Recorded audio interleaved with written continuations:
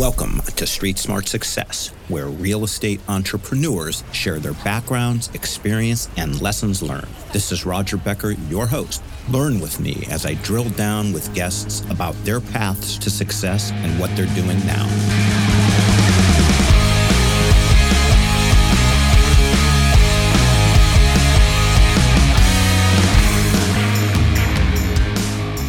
So today we have with us a fascinating gentleman, in addition to a successful real estate entrepreneur, which I value more, frankly. Yes, he is an entrepreneur. Yes, he is a startup founder. Also a data scientist. But how about this? A research psychologist, has his PhD. And here it goes. Ready? Former rabbi, Orthodox rabbi, and best-selling author. And lastly, real estate investor. He is Levi Brackman. Levi, welcome to Street Smart Success. Thank you so much for having me, Roger. I'm really, really grateful to be here. Yep. And so good meeting you. We met last week at the Family Office Conference in Fort Lauderdale.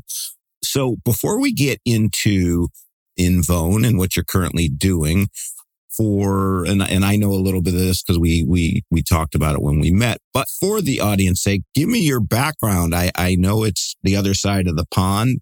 Tell me about your upbringing and kind of was the former days of Levi Brackman. I was brought up in North London, very Jewish part of North London called Edgware. It was actually at the time, it was like the largest concentration of Jews in London was in Edgware and Ilford. And so I was brought up but it wasn't, it was what you might call, it wasn't a very Orthodox place at the time. So there was like 5 or 6 really, very Orthodox Jewish families there. And we were one of them. Although kind of interesting because my father wasn't that Orthodox. My mother became Hasidic, but my father kind of remained who he was, which is why we ended up continuing living in Edgware and not in the very Orthodox enclave of Golders Green or Stamford Hill. Not that your audience would care about any of this, but a little bit of color to my background because my father had a PhD in chemistry and my mother was a teacher, and my mother became incredibly Orthodox. She became Hasidic and kind of brought the entire family along with her. So there were 9 of us in the end, which is a relatively large family. Yeah. Where do you fit into the 9? I'm number 5. Okay. Well, you're right in the middle. Okay. Yeah, exactly in the middle. And middle child syndrome, by the way, goes with you. Like if you're 3 and you're number 2, then you got middle child syndrome, and if you have 9 and you're number 5, you have it as well. In other words, it's kind of this really interesting thing. No matter what, you have it if you're in the middle. However many there are is exactly. Just is an irrelevant data point. Okay, yeah, go ahead. Maybe, maybe not. I know.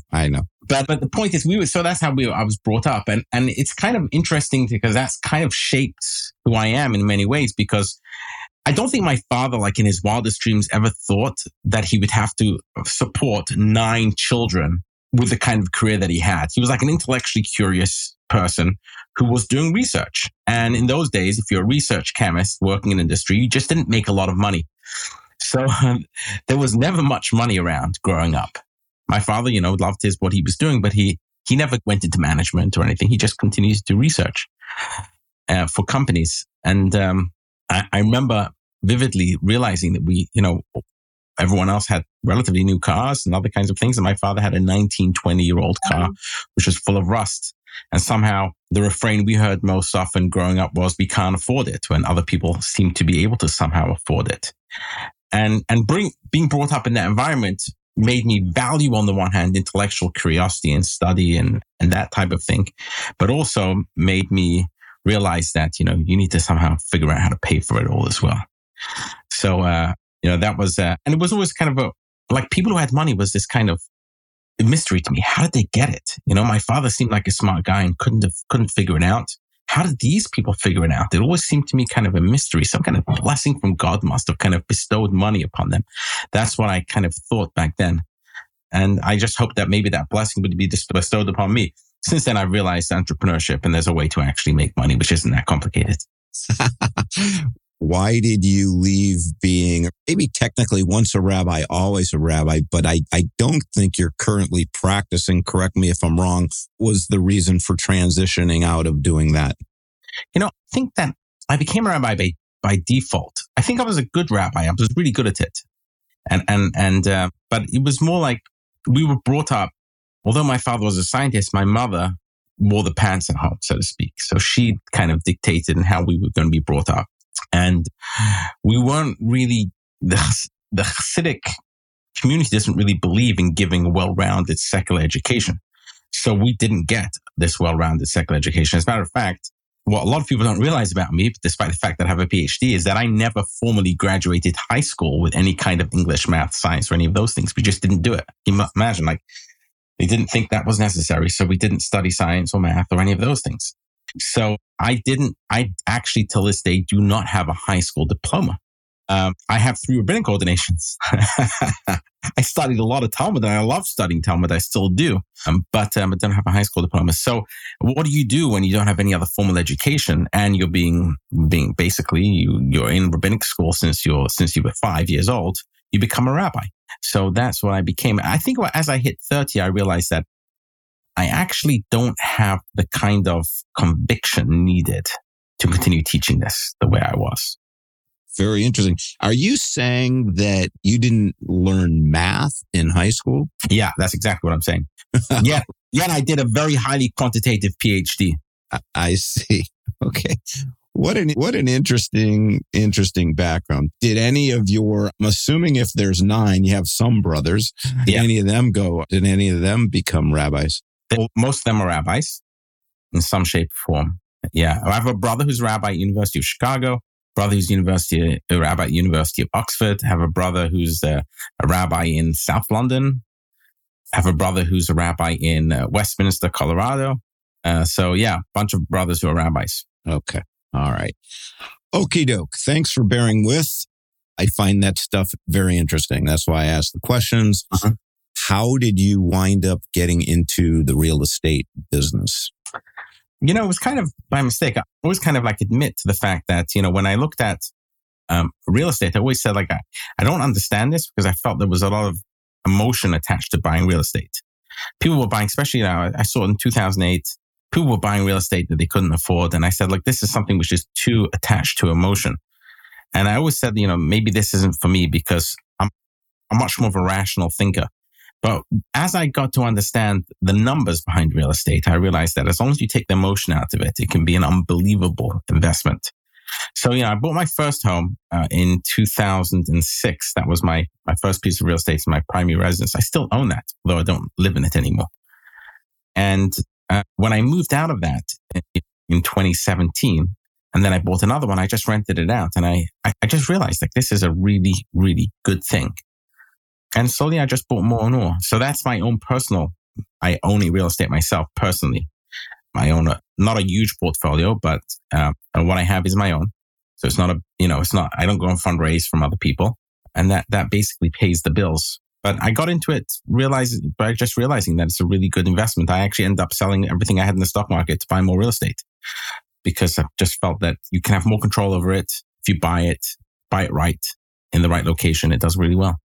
When you say bought more and more, are you talking houses? Are you talking apartments? Small multifamilies is kind of my specialty. I tend to buy it from people who are looking to retire, who've kind of looked after it kind of well, and have basically owned it outright and are willing to part to it with me with allowing me to also make some money. I see. And near you're in New Haven, correct? Yeah. So I have some in Colorado, but most of it is in Connecticut now. I see. How did you wind up doing them in Colorado? Because your brother's there? Because I lived there. Oh, you lived there? Yeah. Okay. Yeah. I lived in Colorado from 2005 to 2019. So for 14 years. Okay. And what prompted moving back to Connecticut? So I was a rabbi in Colorado. So I actually I started my own synagogue in Colorado, in Evergreen, Colorado, just west of Denver. And when I transitioned out of it, I ended up in corporate America as a data scientist. And I was offered a job at Priceline, which is in Connecticut. But it was an executive position there. And they moved me, all across the country to Connecticut. And I was looking for a place to live. Had some friends who lived in New Haven. The office of Priceline is in Norwalk. So it kind of made sense. So we settled here. Okie dokie. All right. So in Vone, I spent some time on the site in preparation for this conversation. It looks kind of ingenious to me. I don't know if I understood everything about it, but maybe, it looks like basically you're matching up sponsors and their offerings to retail investors, not necessarily accredited. It looked like you could invest literally as little as $500. Felt somewhat egalitarian. But maybe give me the background of it and how you landed on it and what is the model and et cetera, et cetera. I found it very interesting. Thank you. Yeah. It's interesting with any kind of an business which you start. Often you start off thinking you're solving one problem and you end up solving another. And so I think as an entrepreneur, one needs to be able to kind of move around and change as realities change. I really started off trying to solve the problem for homeowners, trying to gain some liquidity from their home equity without paying huge amounts of money. Usually it's debt. It's a debt instrument. But if you want to use more of an equity instrument, like you would, if you're a real estate sponsor, that really isn't available to homeowners. It is a little bit, but only, for a very, very high price. There are some companies which I won't mention on this podcast because I'd rather people don't go there because they're really like the lender of last resort. And, when you turn what they're offering into an annual percentage rate, APR, it ends up being very, very high. Are you talking about on home equity loans? Not home equity. I'm talking about like if you want to sell some of your home equity, which is really done as an options contract by these companies for the future value of your home, they'll give you money for an option on the future value of your home, but they ask for a pretty hefty price for that. So the idea of kind of pref equity, if you like, on your own primary residence is almost, it's very hard to get. But shouldn't really be the case because the least risky form of real estate is owner occupied because people usually take care of it and they pay their mortgage. So that was the problem I was trying to solve initially. And kind of have a two-sided marketplace where basically regular homeowners could sell pieces of their equity, so to speak, pref equity, if you like, to just regular other retail investors. And I think that's still a good idea. And I'm not saying we're never going to do it in the future. I'm, fully intend at some point potentially to do it, but it's fraught with difficulties from a regulatory perspective. Hey, Street Smart listeners, I'd like to introduce a great partner for you. As you know, insurance is one of the biggest expenses on the P&L. That's why I'm recommending Assured Partners. Assured Partners helps you lower risk and therefore can save you tons of money down the road. They insure over 2 million market rate and affordable units and are the 6th largest insurance property broker in the U.S. If you want a roll your sleeves up partner that blankets you with service, give Robert Band, Vice President, a call. Robert thinks like a CFO because he was a CFO for many years. Give Robert a call now at 305-467-5909. You'll be glad you did. So let me ask a clarifying question. So first of all, I didn't even know that, by the way, that you can sell fractional part of your own home to other investors. I didn't even know this. That's very interesting.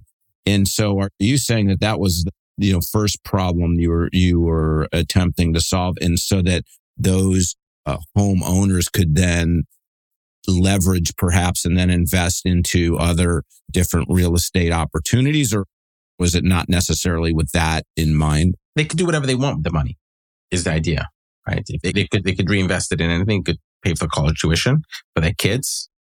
People become very home equity rich. And I still think that's a good idea to do that and to have a marketplace like that. It's just fraught with all kinds of regulatory issues. You're dealing with, on the one hand, a protected class, which is the homeowners. On the other hand, on the other side of the marketplace, you're dealing with retail investors, which is a protected class. So it's just a lot of hurdles to overcome to actually operationalize that kind of marketplace. I think there's a place for it, but I'm just saying the reason why we pivoted a little bit away from that was because, how challenging it would be to operationalize it. Okay. And so I went on in Vone and there's a number of offerings and ways for retail investors to invest. And I'm just wondering then how then did you felt like a crowdfunding site to me just at first glance. Is it akin to that? How is it different? And kind of what's the model and what, kind of who and why are you serving?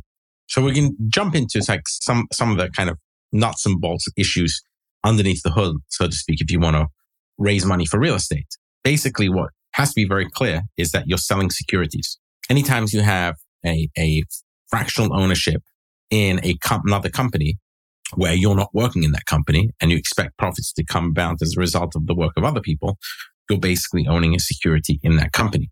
And as soon as you own a security or you're buying and selling securities, there's all kind of regulations which come along with that. There's an entity in the United States called the Securities and Exchange Commission, and they kind of regulate this entire thing. So you need to, if you're selling securities, you need to register your sale with the Securities and Exchange Commissions, unless you're using an exemption, and then you're exempt from registering. So there are a number of exemptions that you can use for real estate, and mostly people use something called a 506B or a 506C exemption. And a 506C exemption allows you to sell securities to anyone, more or less, but you can't advertise that you're selling them. So all the people you're selling to are people who you have to have known prior somehow.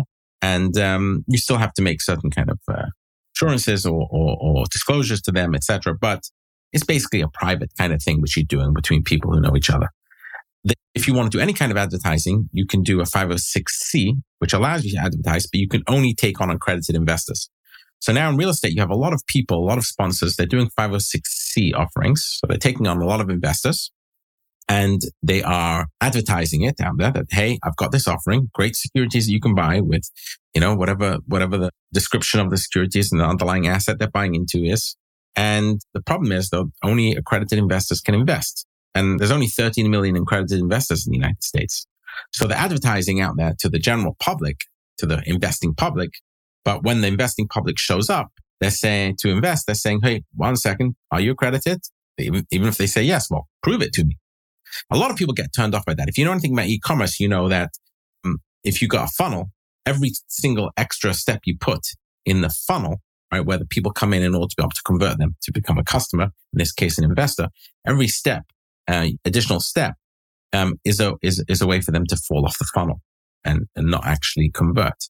So really, this is a problem for real estate sponsors who want to be able to kind of go out there to the public and investing public and say, please invest in me, because we're putting a lot of stumbling blocks. What we solve for is that we allow, once you're able to list on our platform and you go through the process of a Reg CF offering, you can do your 506C and a Reg CF offering at the same time. And now that allows anyone to invest in the deal, even if they're accredited or not accredited. So they might be asked, are you accredited? And if they say no, there's still a path for them to invest in the deal. Very interesting. That sounds super smart. Is that what, does CrowdStreet do something similar to that? No, they're not a funding portal. So, the law, which says on Reg CF says, in order to be able to, if you want to raise just from the general public, there are a number of ways you can do it. You can do the 506B, like I mentioned, but then you can't tell anyone. You can't do any advertising. You could do a Reg A, which is, I think, some of the other funding, crowdfunding platforms in real estate do. So they have their own Reg A fund, which allows if you're just a retail investor, you can invest in their Reg A fund. And then they'll take that money from the Reg A fund and invest it in different deals as co-GPs. So really, you're investing in their fund, which then invests in deals, right? But if you're a sponsor, that doesn't solve the problem of the sponsor who wants to grow their brand and advertise to the general public. How do they do it? Well, the answer is, you want to be able to go directly with your deal to the general public without having someone else's Reg A fund in between, right? So you have some of these other companies, like I think CrowdStreet, I'm not sure which one has, but they have their own Reg A fund where you can invest as little as $10 into their fund. But again, you're not investing into individual deals. If you want to be able to invest in individual deals, usually it's a Reg CF as a non-accredited investor. And if you're a sponsor wanting to allow anyone to invest in your individual deal, the best way to do it would be a Reg CF. So, but that can only be done on a funding portal. So in other words, the law is SEC basically outsources to a company like ours to say, hey, you do the due diligence on them. You do the background checks. You make sure that the deal is not committing fraud. And that's our obligation. And then we provide the platform to make sure all the regulatory requirements are met, including all the different types of, the fact that they can get a refund, the fact that different kind of notifications, disclosures, that's all built into the platform. That enables a sponsor to be able to go through our platform just to anyone. They couldn't do that on their own. Okay, just to be crazily and overly simplistic. Yeah. If I am a So you can, through CrowdStreet, you can invest in individual deals. Can you do it directly through the sponsor, and or do you have to be accredited? Let me put it this way. If you're an accredited investor, can you invest in a specific deal through CrowdStreet and interact directly with the sponsor? I can't talk for CrowdStreet because I don't know their business well enough to talk for them. Okay. I love it. I love the honesty. Okay. But in general, these other platforms, the CrowdStreets of the world, and they're dealing with accredited investors mostly, right? So the deals they're offering, you have to be accredited to invest in individual deals. Some of them do have Reg A offerings, which allow you to basically invest as a non-accredited investor. But that Reg A offering is not into an individual deal. Usually it's into some kind of fund which invests into deals. Okay. Now I get it. Thank you for your patience on that. Okay. So this way, as an unaccredited investor, you can invest in a deal by deal. So now I understand it. Okay. And then how do you identify the sponsors and how do you vet them? It was interesting because I hadn't heard of, I don't think any of the sponsors on your site, which was refreshing to me because, a lot of the other sponsors I've seen or, that I know, bluntly, I wouldn't put any money in, and yet they're the most aggressive advertisers and marketers that are out there. And so how do you identify? How do you find? What's the process, et cetera? Well, for now, it's mostly relationships, and which, I go out there and meet people, referrals, build relationships that way. There is some inbound demand as well. So we get phone calls from people saying, hey, we'd like to kind of list something on the portal.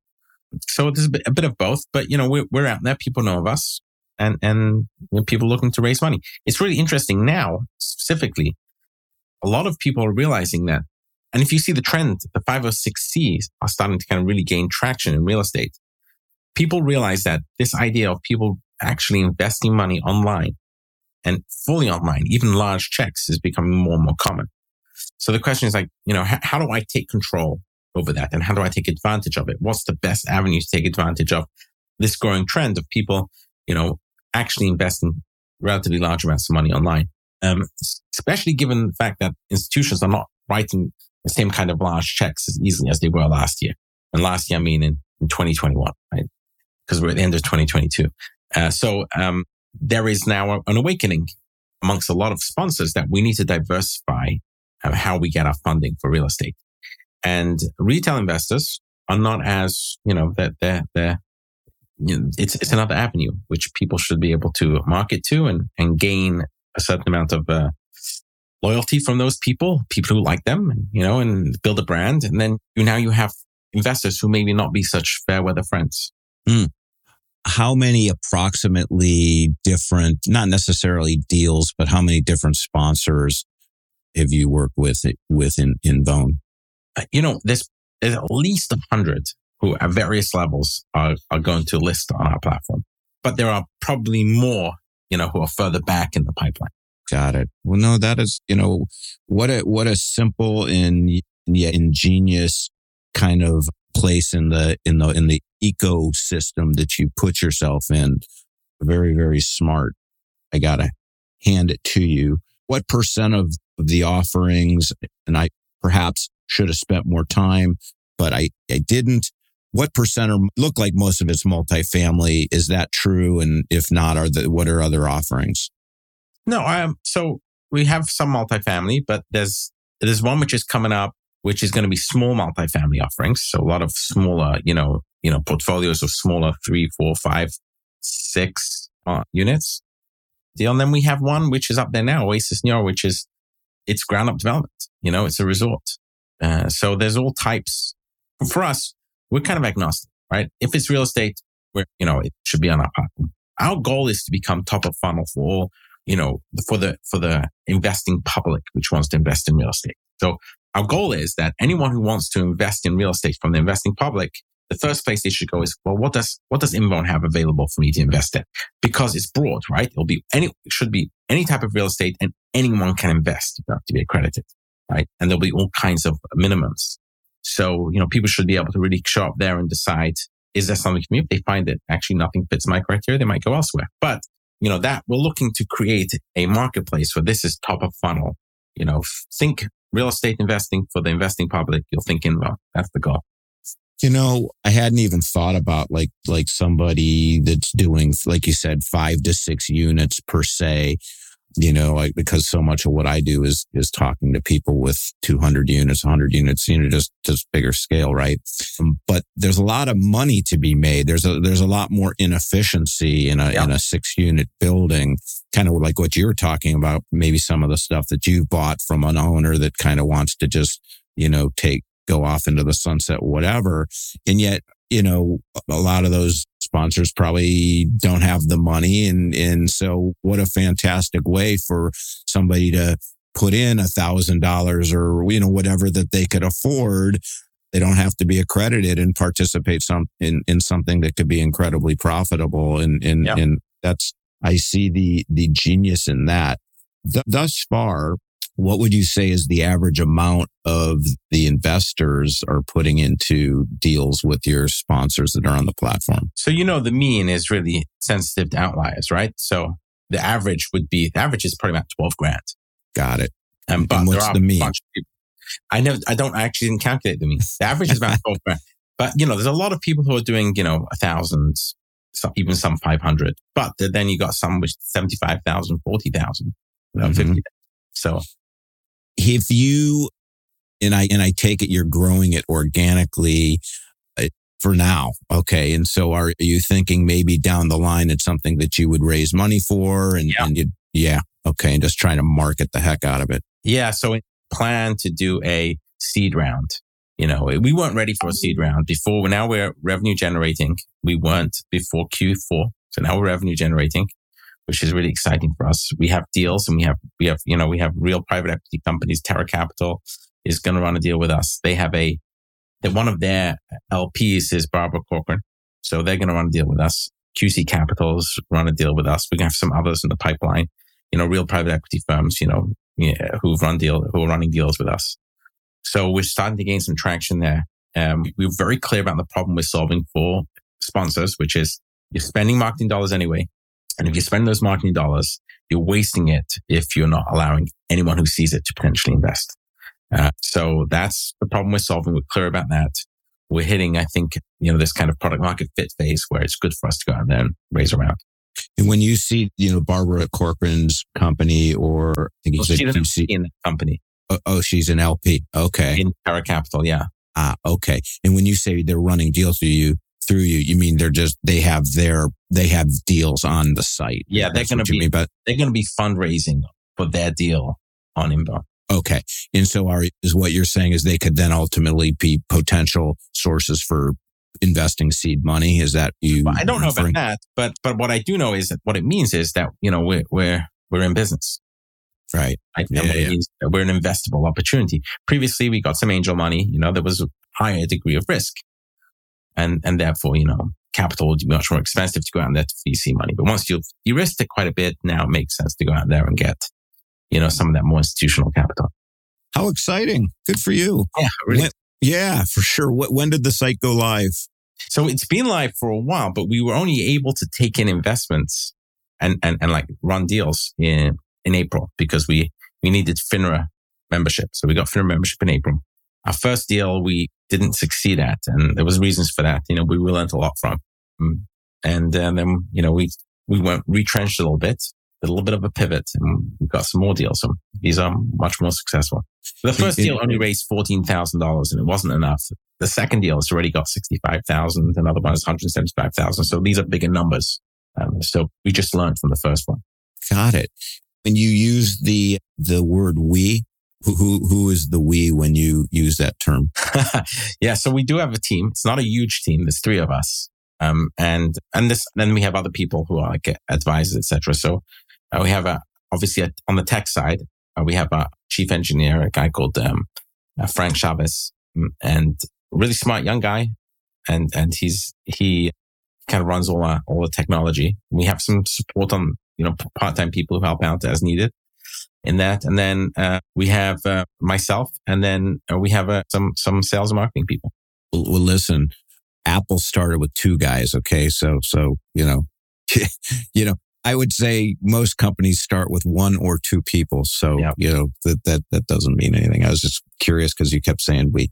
I get it. Well, super, super exciting. So the last question is this. You said that you were a good rabbi. What makes a good rabbi? I think a rabbi has to be a teacher, right? And has to be, and a teacher means someone, in order to be able to teach, you have to meet the people where they are. Right? And it's not about you and what you have to say. It's more like what the other person needs to hear. And I think that good rabbis are able to kind of intuit what that is. And that doesn't mean it means like being able to take the message and be able to impart it to them in a way in which they're able to kind of be inspired and live a better life. And I think I was pretty good at that. So that's, by the way, a skill which I've taken to business with me, right? So in other words, I think I continue to do that, to be able to kind of, because a lot of what I'm doing right now is a lot of people don't know this. They don't know that one of the things which animates me is I realize my father, had he had the ability to invest in some of these deals, we would have been better off. He was a smart guy. He just didn't know it. And it wasn't available to him either, because back then retail people couldn't invest in anything. And it's not like as a matter of fact, he tried to invest here and there in things when it was available, when the opportunities was made available to him. We now have a Reg CF offering. The Jobs Act opened this up to retail investors. There's still really, really good deals, and every time I see a big sign up at the conference, we went to the conference and it said accredited investors only. Every time I see that, it makes me a little bit angry. Angry, not in a good way, because what do you mean only accredited investors only? There's an option for you to open this to everyone on Reg CF. Right? It doesn't have to be on my platform. It could be another platform. It doesn't matter, but there's an option. Why are you do you think and believe this is a really good deal? Why are you limiting it? You can do it otherwise. And so, when we open this up, every deal, every 5 or 6C deal should also have a Reg CF component. When we open that up to everyone, we'll be making a big difference in the lives of many people. So part of what I do today is spend a lot of time trying to kind of, help people understand the new regulatory environment, which allows them to do that. What would you, as you raise money, what will you apply it towards? What needs the most amount of capital infusion? So right now, it's sales and marketing is really what it is. And because there's this huge opportunity here. I think when I looked at it, I think it's like a $70 billion space. So $70 billion a year is being raised from 5 or 6 Cs, right? And that's only growing. So, and real estate's, maybe 20 or 30 billion of that. So there's a huge, huge opportunity here. And a lot of opening that up is the education. People just need to realize that this is an option. So, it's not just educating sponsors, it's also their attorneys, because attorneys often just know what they know. And as the law changes, they don't go back to school to study it. They just I get it.